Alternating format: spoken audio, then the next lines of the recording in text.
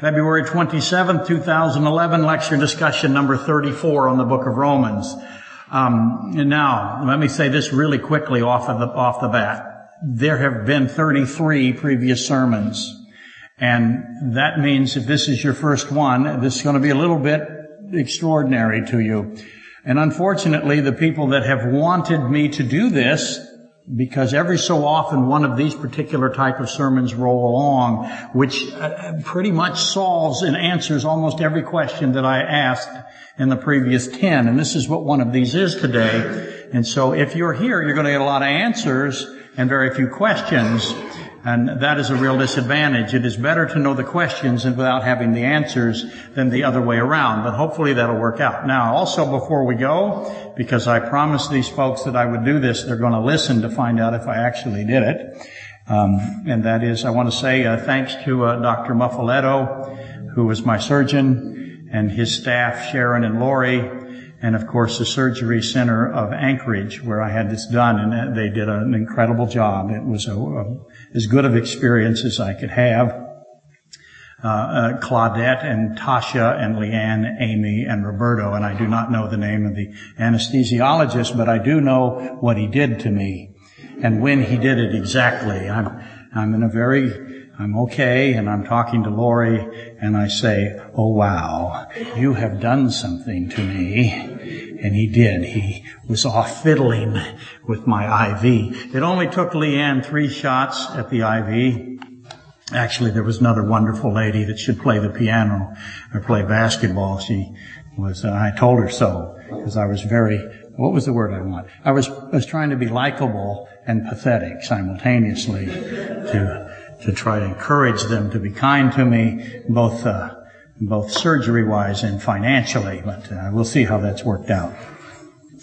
In any event, she was nice, and she was unable, she said, for a person that has so many veins, none of them have blood in them. And I know a lot of you were thinking that. I know you were.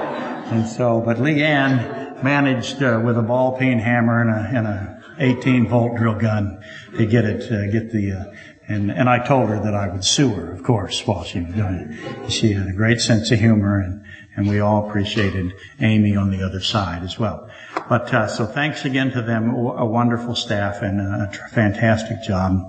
Unfortunately, as I was saying, I haven't taken the pain medication. I did it the first day, and that's part of my problem here. But I haven't done it because, and if you know anything about laparoscopic surgery, they staple it to you. So that's a really cool thing. It's I think it's 140 pounds of air pressure, big hose and a gun. It's just like a roofing stapler, I think. It's exactly how it works. Maybe not, but is that phone for me? Oh, it's time. Wow. Well, anyway, I didn't take the pain meds, and that was a fascinating thing. I didn't do well with them, and a few of you attest to that. I was, as I tried to say, I was a combination of the Rain Man and Elmer Fudd. They stuck this thing down. But I was brilliant. And John will tell you, I spoke, how fast was I going? About 1,500 words a second.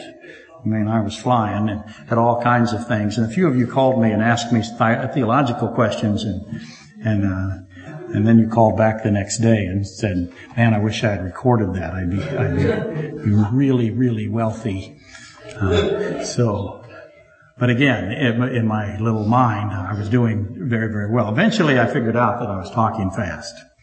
So, last time I'll mention it, just again, the people who were so good to us, Dr. Muffaletto and his staff, and the people at the Surgery Center of Anchorage. Okay. We've been mostly preoccupied lately, with Old Testament answers for New Testament questions. That's essentially what we're doing. I say it all the time. I don't say it enough. If you have a New Testament question, if you run into something in the New Testament and you don't know what it's really saying or what the totality of the meaning is, the answer for you is in the Old Testament. That's all you have to do. That sounds easy, doesn't it? Well, it isn't all that easy, but first you have to find out where in the Old Testament the answer is. So if you want to know, for example, you see something on death, or if you see something on the mind and the body, or the whatever your question may be in the New Testament, and all those questions are there, by the way, or mostly, and quite a few of them in Romans specifically, as well as other places, you go to the Old Testament to find it. What I mean by that specifically here, though, is we found the confession of King David at Romans 3:10 through 12. Not actually. Actually, we find David's response at Romans 3:10 through 3:12 to his own confession. His confession is at Psalm 14 and Psalm 53. Now, I'll put that on the board here in a minute.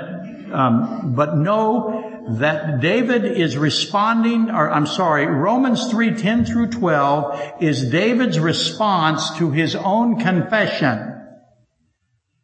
And he says essentially this, if you remember, and you should remember by now, and I know there's some folks here that haven't heard any of this, but he says this, David, that are here today. David says this, King David, the fool has said in his heart, there is no God. There is none who does good. There is none righteous, none who understands, none who seeks after God. No, not one.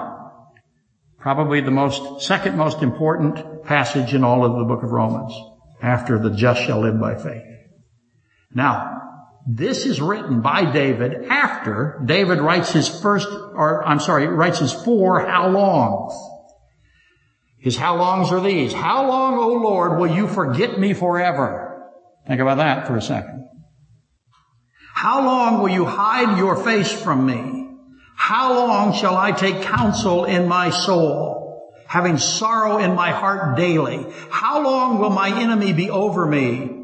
And those are the how longs of Psalm 13. After that, he writes, the fool has said in his heart, there is no God. After that, he writes, none seeks after God, none who understand, none who does good, none righteous, no, not one. So he has the four how longs, and then he writes Psalm 14 and Psalm 53, which, by the way, are mostly identical, but not quite. It's very important to know where they are not identical.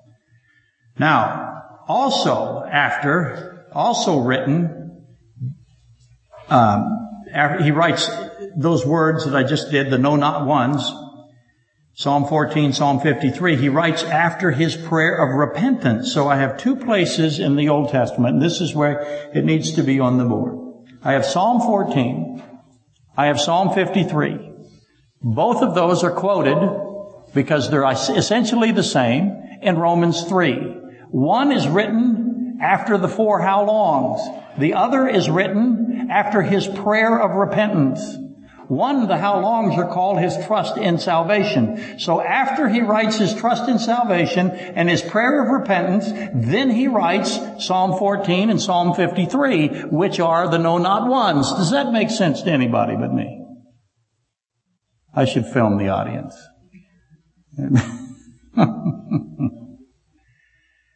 So, after the four how longs, which are his trust in salvation, and after his prayer of repentance, Psalm 51 and 52, David writes, there is none righteous, none who understands, none who seeks, none who does good, no, not one. So that order is very important. Thus, we've been asking the obvious question in all of that. What event in David's life caused him to write this? We ought to know. And certainly, it's a Holy Spirit-inspired act because it's in Scripture. All of Scripture is a Holy Spirit-inspired act. But still, David was mourning for his sin. So, from which event, which sin, if you will, does Psalm 14 and Psalm 53 arise from? Better well said that way. See, that's the obvious question, right? Which specific sins is David referring to when he writes, there is none righteous, none who understands, none who does good, none who seeks, no, not one. So, I have been doing my best to make the case that David is referencing in his trust in salvation, or his four how longs, and his prayer of repentance, and his there is none. I have been making my best to make the case that David is referencing the rape or his rape of Bathsheba, his taking of Bathsheba, and his murder of Uriah, which is 2 Samuel 11:12. Excuse me. And I don't believe, by the way, that can be disputed. I don't believe there's any other conclusion that you can draw, but that's what he's talking about in Psalm 14, Psalm 53. And I believe that is why it is at Romans 3, specifically. So I am saying to you that Paul decided that Romans 3 should have the know not ones, knowing full well that David was writing about Bathsheba and Uriah. I don't believe you can draw any other conclusion, which means then we end up necessarily at the Amalekite trilogy, or more specific, 1 Samuel 28 and 1 Samuel 15. Okay, I'm going to have to put that on the board, because I know what you're thinking. I can see you. I'm trying to solve one thing for you. Why are these words written? Is that good? Can you see it? I have very good handwriting.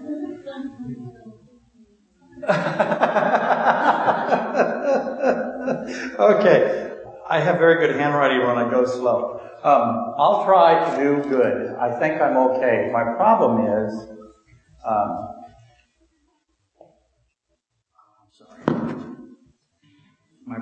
is, when I sit down and get up. If I stay up, then I'm in pretty good shape. Okay, not in pretty good shape. I'm working. Psalm 14, Psalm 53 show up at Romans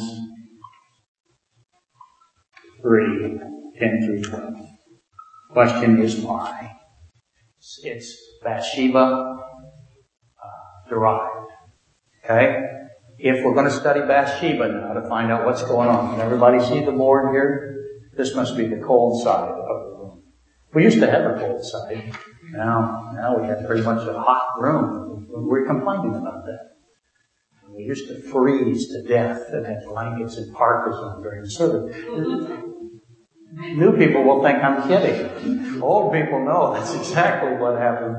Everybody had a personal little heater. Anyway, Psalm 14, we couldn't pay the utility bill. It's another long story. Small church. Psalm 14, 50, and 53 are the same thing. They're the know-not ones which show up at Romans 3, 10 through 12. And that's because they're coming from Bathsheba, which is 2 Samuel 11 and 12. And in order to solve 2 Samuel 11 and 12, we have to also then go to 1 Samuel 28, okay, and 1 Samuel 15. So, then, now we're in a position where we're solving things. This is not unlike any kind of investigative analysis. If you're going to try to find the problem, this is how you have to go about it.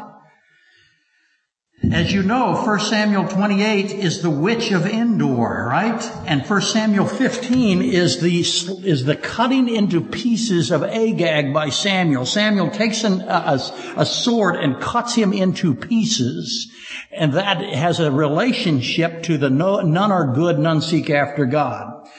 Agag was the king of the Amalekites, and that was something that Saul was supposed to do, was kill all the Amalekites, but he wouldn't do it. He didn't do it. He had his own reasons for not doing it, and God removed him as king of Israel because of that. Now, why is not killing the Amalekites such a big deal? It's a huge deal because of Exodus 17, as well as other places. I'm going to take you to Genesis 6 because of the Amalekites.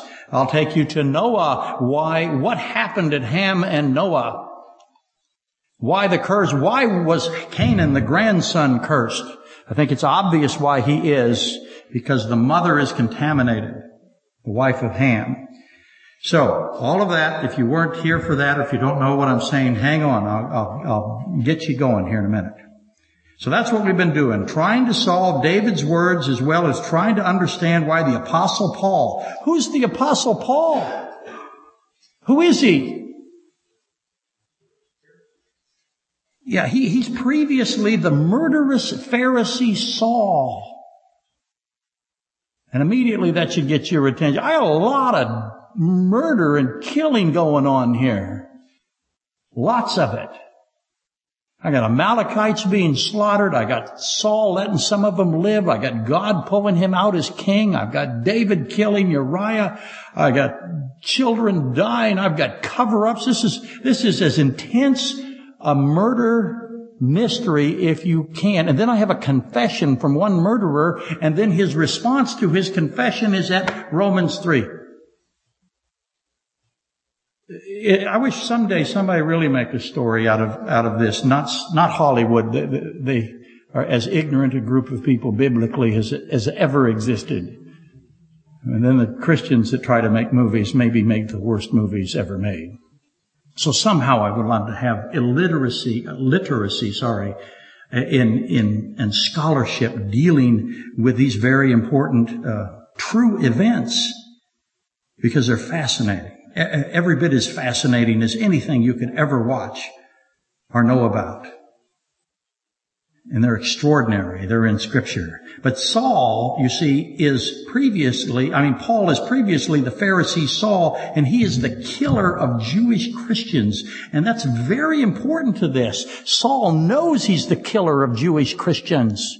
He knows he tortured and murdered thousands of them, everyone he could catch. He knows it. And that's why he puts David's words here in Romans 3. That's the whole point of it to him. He also knows what his name is. He knows it's Saul.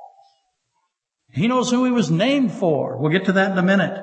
And then finally, why did the Holy Spirit inspire Paul to put his words at Romans 3:12 or 10 through 12 as Exhibit A? What I mean by that is the know not ones, none are good, none understand, none seek.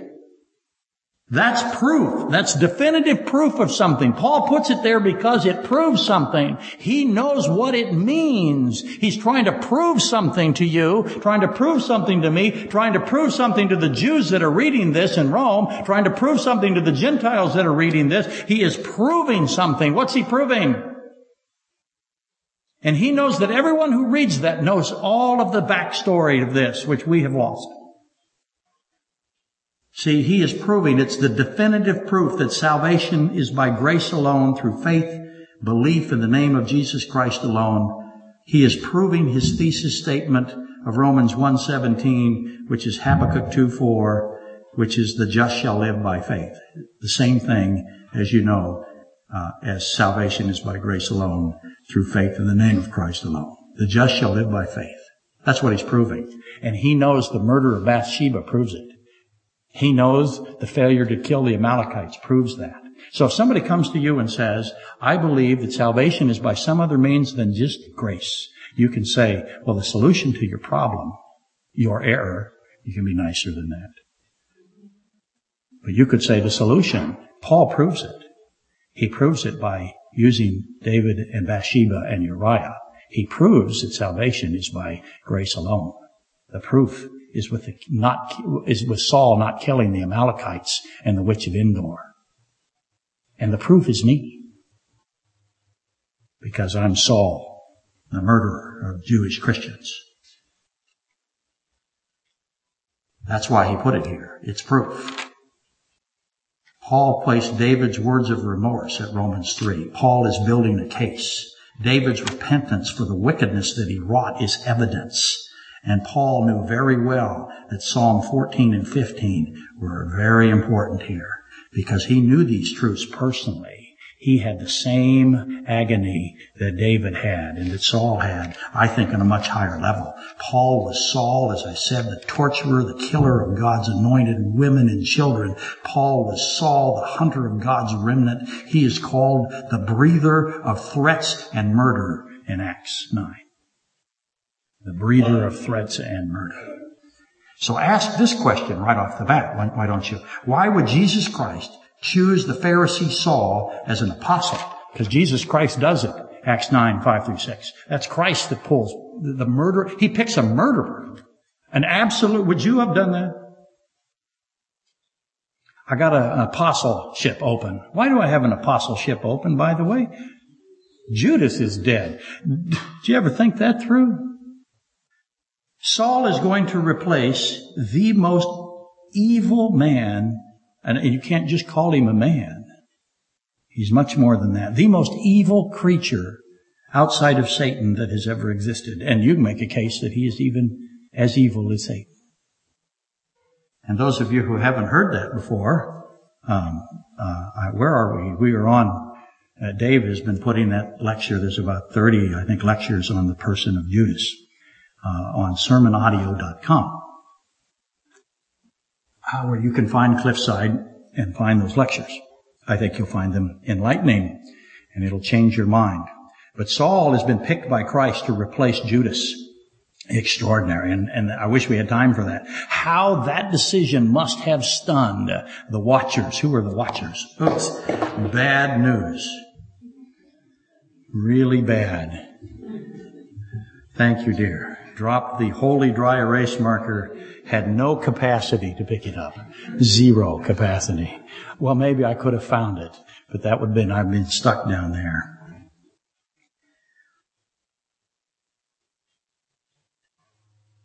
Who are the watchers? Who watched God, Jesus Christ, Acts 9, pick Saul to replace Judas, who has gone to his own place, Acts 1? Who picked him? Christ. God picked him. Why? Why would he do that? Who was the most stunned by his replacement in the apostle ranks? Saul. The Pharisee Saul. He's picked by God to be an apostle. He's doing everything he can to hunt him down and kill him. That's his goal. It's his plan. He's the best there is at this. And he's picked. Why did God do that? Very important. Very important. Solves this problem, by the way.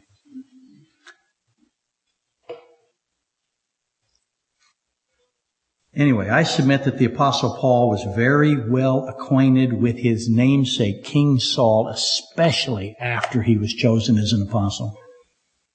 I submit to you that, and I think I can prove it by what's going on in Romans 3 and the rest of the writings of Paul. He knew very well about the story of King Saul. He studied it and searched it. He knew it was important. He knew that he was another Saul. He shares something with Saul that's amazing. And he knew it. And they had the same name. That couldn't have been a coincidence to him, and he knew it. So I want you to know it. He knew that he is the namesake of King Saul, the murderer of the devoted ones of God also. Saul killed the Gibeonites. Saul who allowed the Amalekites to escape. Apostle Paul Saul knew exactly everything there was to know about King Saul and did what was obvious. What is obvious? He would compare it to himself. That's why he put Romans 3 in there the way he did. He would know that these, by the way, as a learned Pharisee, he would know that King Saul had a special relationship, not just to now Apostle Saul, if you will, but he would know that King Saul had a special relationship, a biblical relationship, because he's a Pharisee. He is the most learned Pharisee that has ever existed. Ask, how did he get that way?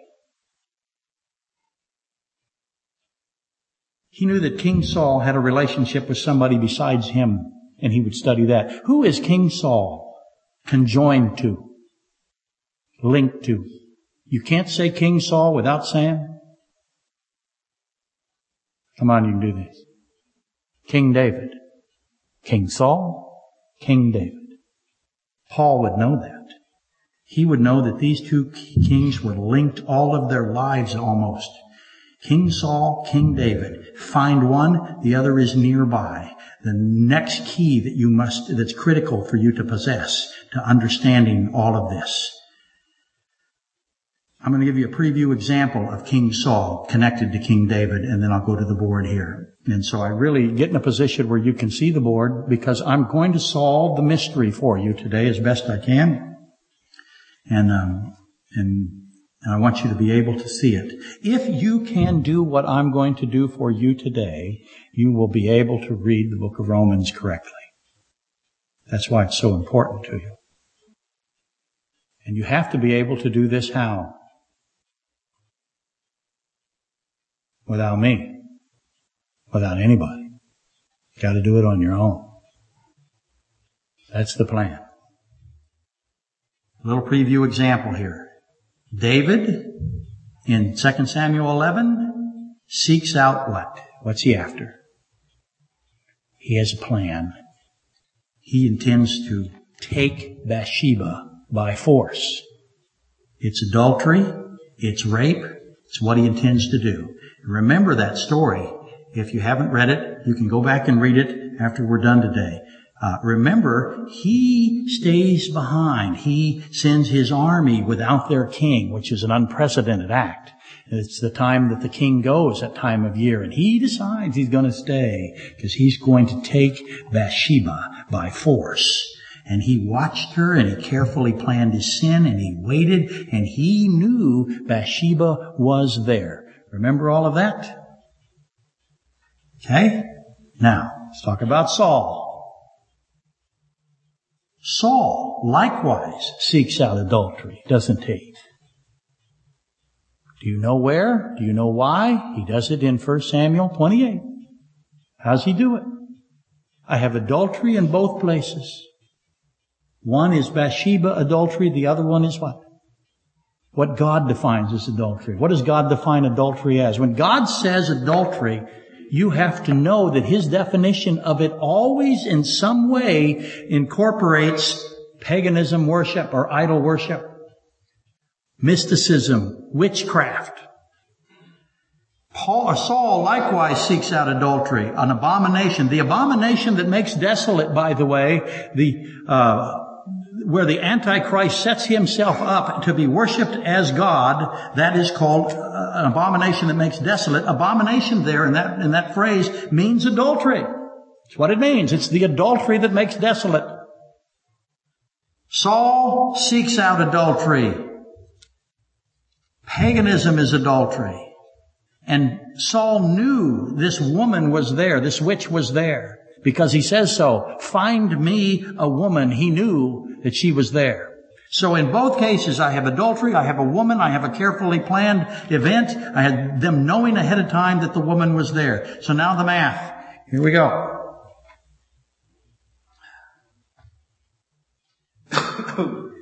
I'm coughing now, which is really good. Before, when I was coughing, first time I did it, I wasn't going to take the pain meds. I just wasn't going to do it. And I coughed. The next words out of my mouth was, give me the pain meds. And then I'm sitting there, or not sitting there, laying there, and I'm a lot happier person. I have the likability going for me now, and really big time. And there's a young kid, 18-year-old, that next to me. And he was also he only had a unilateral hernia, which means he was a sissy. He had one. I had two. And so he's laying in there, and he coughs. And the first thing he does is go, oh no. And I couldn't help but respond. I know exactly how he feels. And I'm happy now. I'm crazy. I will never be a drug addict. Never. I can't deal with the vomiting. First and foremost is the problem. But I also can't deal with the nausea. I mean, I just can't imagine. I cannot imagine that somebody would intentionally do this to themselves. Just get a hammer. They'll say that you're dumb as a bag of hammers. Well, just get a bag of hammers and just hit yourself. It makes as much sense. But anyway, they told me, they said, you have to take these all. You have to take how many billions of milligrams they want me to take. The pills were, they were huge. Okay, they still were big to me. I took them all as you were supposed to. Big mistake. Big mistake. I am no longer ahead of the pain because of my decision making, but I'm a lot happier. Now ask Lori how she feels about it. I was a lot more manageable. I was a total idiot as opposed to just what I am now. Thank you for staying with me there. Okay, we have a math equation, don't we? I am proposing to you that 2 Samuel 11 and 12 equals 1 Samuel 28 and 1 Samuel 15. That's the math equation. So if you read it, you will find out whether or not I am correct. And of course, you know ahead of time that I'm correct, don't you? Why would you think that I wouldn't be? So you can now go and read Romans 3 and then go to 1 Samuel 28 and 15, then go to 2 Samuel 11 and 12, and you will solve this heretofore very difficult portion in the New Testament. Old Testament answers for New Testament questions. If you just glanced over Romans 3, my goodness, you've missed so much. And I don't want you to do that. Speaking of missing, if you've missed the previous lectures, this may seem impossible for you to understand today. I really feel bad because I know a lot of people thought, oh, he won't possibly show up today and do anything. And so they took the opportunity to go hide today, which bless them. It's a great idea. It's sunny out. I get all of that. But it's really discouraging sometimes to me because I know what this is today. And I know you got to see it as well as hear it. And it is better to see it and not know what was previous than the other way around. But so truthfully, today is the key that unlocks everything, in my opinion. So you'll be able to retrace the path. I'm going to give it to you. You'll be able to go back to 2 Samuel 11, 1 Samuel 28 and 15, and retrace, so to speak, knowing ahead of time how it ends. It's kind of like reading the end of the murder mystery and then finding the guy on the second or third page and going, aha. So that's what we're doing. And that may actually aid in understanding all these pieces that fit together. So what I'm about to do is give you the end. So then you can go back, as I said, and reread these. Eventually you're going to end up at 1 Samuel 31 and then 2 Samuel 1. I should put those on the board. Exodus 17. Let me put Exodus 17 up here. Because Exodus 17 and 18 is the beginning of the Amalekite trilogy. And 1 Samuel 31, 2 Samuel 1 is where the Amalekite kills Saul, or says he does. So it wraps up the Amalekite trilogy for you. Okay? And I know that isn't easy. Admittedly, it ain't easy. That's because why? Why isn't it easy? Why isn't it easy? You're sitting in here, you're listening to me, some of you for the first time, and you're going, what? This isn't easy. This is like Chinese arithmetic. What's he doing? How come the Bible isn't easy? It's not supposed to be easy. He didn't design it to be easy. He did in some sense. He wants you to be saved. It's because God does not desire for you to be ignorant. Let me put it in a nicer way. God does not desire for you to be stupid. Let me put it in a nicer way.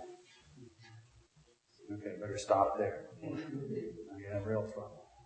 That's the truth. He doesn't want you to be ignorant of His ways. Do not love the simple. If you get one thing from me today, I've seen a bunch of kids I haven't seen in a long, long time. There's a good buffet, there's a cake. So at least you put up with me to get a piece of cake. That's got to be a good deal. If you get one thing from me today, do not love the simple. If it's simple, it's worthless. Absolutely worthless. Do not love the simple. That's Proverbs 122, by the way. Do not love the simple. Let me give, how long, you simple ones, will you love simplicity? That is what's wrong with the church today. Every lecture is so boiled down dumb that it's worthless. And we got to stop it. And if all I can do is break you of the habit, of being proud of, it's no different than going through a little kid's soccer league, never winning a game, getting outscored 50 to 100 to nothing by the end, and everybody gets a trophy. It's absolutely worthless to you. That's what this is. That's what's happening in the church today. Am I ranting? Am I doing it really fast? Okay, I might still have some residual effects. Do not love the simple. Instead, Proverbs 2:2, apply your heart to understanding, incline your ear to wisdom. If that's all you get from me, if you want to play the guitar and all you do is simple little chords, you will give up the guitar. If you begin to figure out what a complex, or the piano, or any instrument, you learn the complexities. Well, imagine what the Bible has for you. It has the key to your life in it. It can teach you how to live. It can do something even better than that. What can it really do? It can teach you how to die. That's what's so cool. And you need to know how to live until you die. That's what it does. By the way, right now I said that I was going to do Ezekiel 38. I have it here. Oh, it's really close by. Ezekiel 38 and 19. Why am I going to do Ezekiel 38 and 19? Because it's happening right now. The great prophecy of Ezekiel 38 is forming in the Middle East. The confederacy that gets together and attacks Israel is happening today. It's on the news today. Isaiah 19 is happening today. There are 3 countries that are blessed. One is Assyria, one is Israel, and one is Egypt. And Egypt is in the process of being blessed today because of what the army of Egypt is doing. That army of Egypt rises up and fights the Antichrist in the tribulation. And the Assyrian nation of Assyria exists today. It has not existed since Nebuchadnezzar destroyed it in 586 or 585 BC. And it's back today. You young people, in your lifetime, there's an Assyria, it's Kurdistan, and that army, Isaiah 19, rises up and fights on behalf of Israel in the tribulation. And God calls that the blessing of the 3 nations, Assyria, Israel, and Egypt. And that's happening tonight. It's on Fox News tonight. Okay. Here we go. Not necessarily in perfect order. I'll do the best I can with it. I have King Saul and I have King David. Okay? Whoops. Lori has a story about Christopher. It's a great story. Christopher was being Christopher, which means he was being, what's the word I want? He had figured out that though his mother was a great athlete and very fast, that he could outrun her for short distances.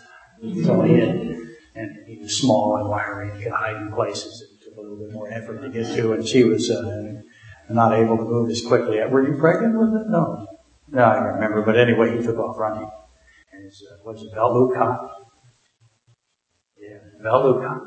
And he can't believe it. She's way over there. He should have had at least a 20-minute start. But he couldn't move because she had power. He didn't know.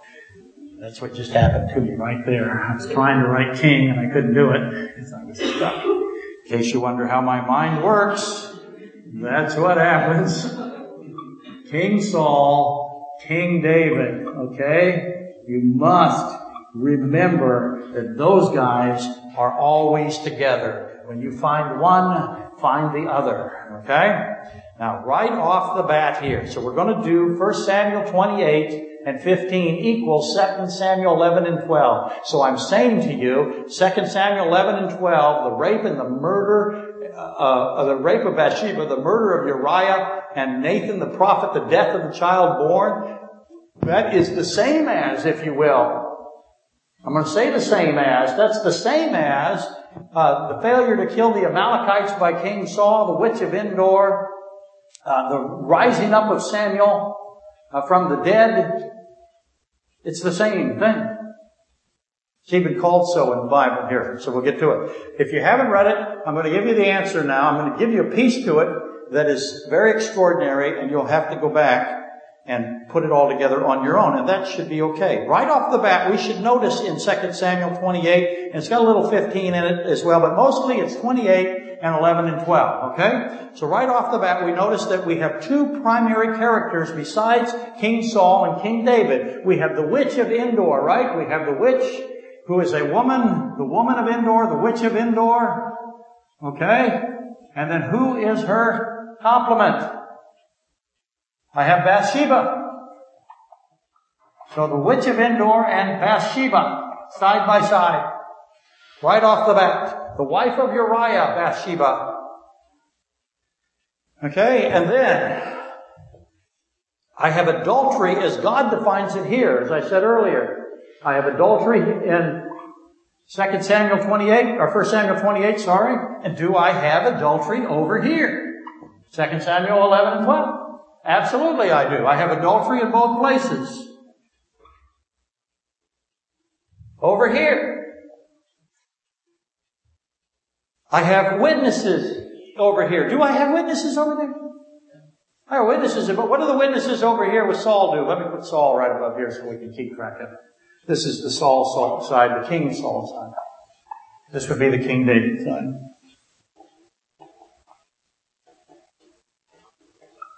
I have witnesses over here. What do they do for Saul? They go find the woman that he knew was there, because he said, find me a woman. They knew which woman it was, by the way. So I have witnesses. I have the two men. Do I have witnesses over here with David? And what was the reason for those two men? They were going to go get the woman for him, right? They bring Saul to the witch woman. So the two men bring Saul to the witch woman. They bring Saul. What did the witnesses do? Do I have witnesses over here? Who are the witnesses over here? What are they called? That's right. They brought Bathsheba to David. They're the messengers, right? And they brought Bathsheba. Do you see this? They brought Bathsheba. And I'll start calling her Bathy, just so I don't have to write it, to David. So do you see the relationship now? I have witch of Endor. I have Bathsheba. I have a woman, a prominent woman in both places. I have adultery in both places. I have two men that bring Saul to the woman. I have messengers who bring the woman to David. If you want to think of it this way, I got two crimes. And I noticed that the evidence for the circumstances almost the same. What do I think now? I'm positive I got two criminals. How did two guys do the same thing? Is the witchy woman... Sorry, couldn't help myself. Is the witch woman... I just dated that, didn't I? The fact that you kids know what I'm talking about, and one of you whistled the song, the fact that that's the case means that your generation has no original music. You've done nothing. You have Britney Spears and Lady Gaga. How shameful. Poor you. We had, what do we have? We have Billy Joel. We have the Beatles. You've got, what did they call her? I can't remember what they call her now. I wish I could. Somebody made a comment about Lady Gaga. Do I know her name? Not Gaga. Yes, I do. Am I making fun of you? Yes, I am. No. Am I afraid of hurting your feelings? No. Okay. Are you sure you're not still on those pain meds? Yeah, I have to go home and count because Lori is devious. Keep that in mind. Okay. Witch of Endor, Bathsheba, adultery. I don't just have adultery. I have adultery, murder, and rape over here. Rape and murder. Okay? So I got rape, adultery, and murder. The rape, adultery go together. But I'm just focusing on the adultery. Most people don't even know there's rape and murder there. They think it's just adultery, and that's a big mistake. That means that you have not paid attention to both sides. You haven't looked at this. You also didn't look at 12 either of 2 Samuel. Now, the witch is really afraid of something here. I have a woman who's afraid of something. What's she afraid of over here? She starts out being afraid of... She doesn't want to tell Saul that she's a witch. Because she knows something about being a witch. What is it? It's a death penalty. So I have a woman under a death penalty, right? Death penalty. Do I have a woman under a death penalty here? Yes, I do. Same thing. Woman death penalty.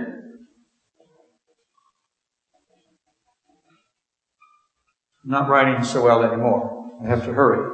I have the death penalty for the witch, Leviticus 27, and I have the death penalty for Bathsheba because of adultery, Leviticus 20:10 and Deuteronomy 22:22. Because if David says she's an adulterer, She's dead. And she knows it. And we got a problem because we have the child. And in Uriah's, everybody knows she's under a death penalty. David knows she's under a death penalty because David's under the death penalty. By the way, is Saul under the death penalty over here? Yes, he is. It's a death penalty to do what he's doing. A Levitical death penalty. So I have Saul under death for witchcraft. And over here I have David, oh my goodness, David under death for adultery, for murder, and for rape. So look at your pattern now. I have two kings, both of them under the death penalty. A woman involved in both cases. Now, Saul has a secret plan, doesn't he? 1 Samuel 28. What's his secret plan? He's going to sneak out. Nobody's going to notice him, even though he's about 6'8", good looking. No, I ain't going to catch Saul. He's got two guys with him. He's got a secret little plan. He's going to go to a woman he knows is there. He's going to do it at night. It's his plan. David have a secret plan? 2 Samuel 12:12? Oh, yeah. I got a secret plan. This isn't good. I got a secret plan in both places, or a secret, if you will, something done in secret in both places.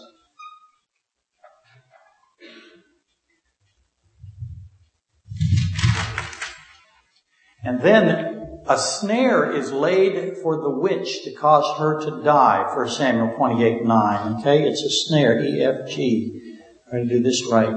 There's a snare laid for her. What's the snare for the witch? Saul is the one that kills witches. He's killed them all. He didn't kill this one. You notice the pattern, by the way? He didn't kill all the Amalekites either. He always keeps somebody back. Agag lived, and a bunch of other Amalekites lived, and ultimately an Amalekite does something, probably cuts his head off. Saul does in 2 Samuel 1, 1 Samuel 31. But there's a snare laid for this woman, this witch. Because if he just blows the whistle, she's dead. So if she does what he wants, she's dead. And yet if she doesn't do what he wants, she's dead. Because he knows she's a witch. He can kill her because he knows she's a witch. He can kill her because she is a witch. She's in a lot of trouble. How about this woman over here, Bathsheba? How much trouble is she in? There's a snare for her too. She is taken by force, brought by the messenger. If she doesn't go, what's her problem? All the king has to do is say, this woman showed up wanting to commit adultery. What's her problem now? She's dead. So if she doesn't commit adultery, she's dead. And if she does commit adultery, she's dead. It's the identical problem in both places. Do you think that's a coincidence? Okay.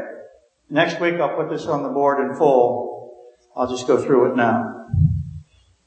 Saul swore to the witch by the Lord that no harm would come to her. She knew she was trapped. She was dead no matter what she did. So she pretty much throws her hands up, and she's not going to do, she'd just soon die for being a witch, in theory, than proving she's a witch and die.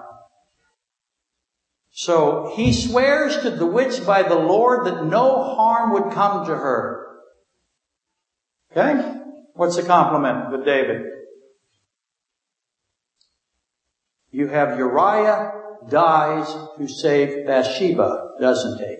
And David plans Uriah's death, which ultimately results in Bathsheba being saved. Both women had a way out of the snare. Saul swore to the witch by the Lord that no harm would come to her. Did harm come to the witch? No. In fact, she's one of the honored women in Scripture. We'll get to that next week. How about Bathsheba? No harm came to her, and she is the mother of the beloved of God, Jedediah, or Solomon. One of the most, she is an incredible type. She gives birth to the child that dies, and she gives birth to the beloved of God. That's the two comings, the two advents of Christ. It's an extraordinary thing. So anyway, which is the good king here? Saul swears that no harm will come to you if you'll bring up Samuel. David plots the murder of Uriah. That's how David gets, which is a good king. Did you come in today saying, ooh, we have King Saul and we have King David. One of them is the good King David, type of Christ, shepherd king. The other is the bad Saul. David is a much better person than Saul. You think that? I'll tell you who didn't think that. David.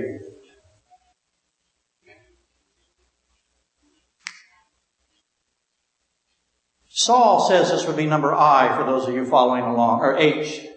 Oh no, I already did H. I. Saul says to the witch, no punishment shall come upon you for this thing. Uriah says to David, as you live, as your soul lives, I will not do this thing. What's the obvious question? Is it the same thing, both places? You can do that on your own. Saul did evil before the Lord, 1 Samuel 5:19, or 15:19, 2 Samuel 28:18. The thing that David has done, the word is literally evil. The thing that David has done, it says displease the Lord, but the word is literally evil. The thing that David has done is evil before the Lord, 2 Samuel 11:27. Samuel is sent. Nathan is sent. Samuel comes and rebukes Saul and gives a prophecy of Saul's death. Nathan comes and rebukes David and also has a prophecy of death. But it is for the child born, right? Saul's anointing is discussed. 1 Samuel 15:1, 1 Samuel 28:17, 1 Samuel 15:17 through 19. David's anointing is discussed. And 1 Samuel 15:17 through 19 and 2 Samuel 12:7 where David is. So 1 Samuel 15:17 through 19 is Saul's anointing. 2 Samuel 12:7 is David's anointing. Read them. Read them together. It's extraordinary how similar they are. Which one's a good king? Who's a good king? Saul or the murderer, rapist? Which one you like here? One of them is a type of Christ. One of them isn't, by the way. David is brought up to Saul by Samuel. It's part of his rebuke and his prophecy. Saul is brought up to David by Nathan. It is part of Nathan's rebuke and prophecy. And keep running it so I don't have to repeat these too much next week. Saul lies to Samuel in 1 Samuel 15 and rejects the commandment of God. David lies and God says to him, you despise my commandment. Saul is told he will die.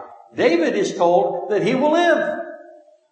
And that the child born will die in his place. Which is a great prophecy. Saul falls to the ground and refuses to eat.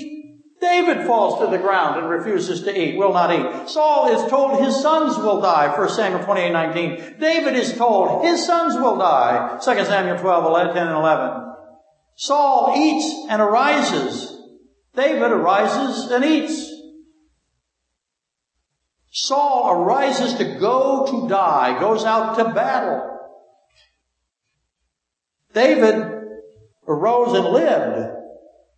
David stayed and disgraced himself as his army went out. David had Uriah go out obediently to die.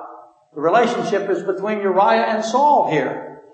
The fatted calf is slain in Saul's case. The witch, the woman of Endor, after she should have been dead, Samuel kills witches. Samuel cut Agag to pieces. He was the king of the Amalekites. She saw Samuel. What did she think? I'm going to be cut to pieces. How come? Answer that in your spare time. She's alive. And she goes and gets a fatted calf and she slays it. She has unleavened bread and Saul eats it. And in David's case, on David's side, I have the little ewe lambs that is slain and eaten. Fatted calf, little ewe lamb. Samuel tells Saul, you will be with me tomorrow. Bummer. Dude. Samuel dead. David says he will go to the child. An Amalekite says he killed Saul. And David then kills that Amalekite.